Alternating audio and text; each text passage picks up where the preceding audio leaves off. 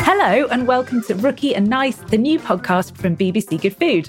This is a bonus Cookalong episode where we're going to be learning this week's recipe.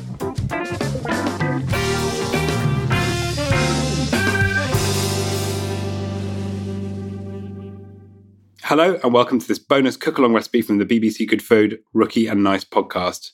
My name's Liam Davey and I'm the head of bars at Hawksmoor. This week on the podcast, I talked to Nadia and Miriam about cocktails, and I'm going to share with you a recipe for a gin sling. You can pause this episode at any stage as we go along. You'll also find the recipe online at bbcgoodfood.com. The prep time for this drink is about 5 minutes. This recipe makes enough for one, but it's easy to double up. The ingredients you'll need for this recipe are 50 ml of gin. We recommend a classic London dry with big piney flavour. 20 ml of freshly squeezed lemon juice. 15 ml of sugar syrup. For the sugar syrup, you just mix caster sugar and warm water 1-to-1 and stir until dissolved. 2 dashes of Angostura bitters.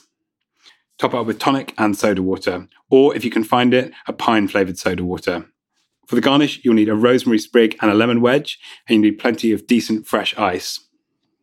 To make the cocktail, put the gin, lemon juice, sugar syrup and bitters into a cocktail shaker and add a large handful of ice. Shake all of the ingredients and strain into a tall glass filled with more ice cubes.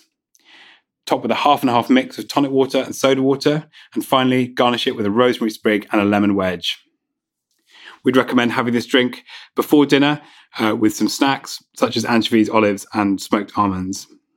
You can find this recipe at bbcgoodfood.com, and you can find cocktails from the Hawksmoor at our website, thehawksmoor.com, on the online shop. Thank you for listening to this week's Cookalong episode.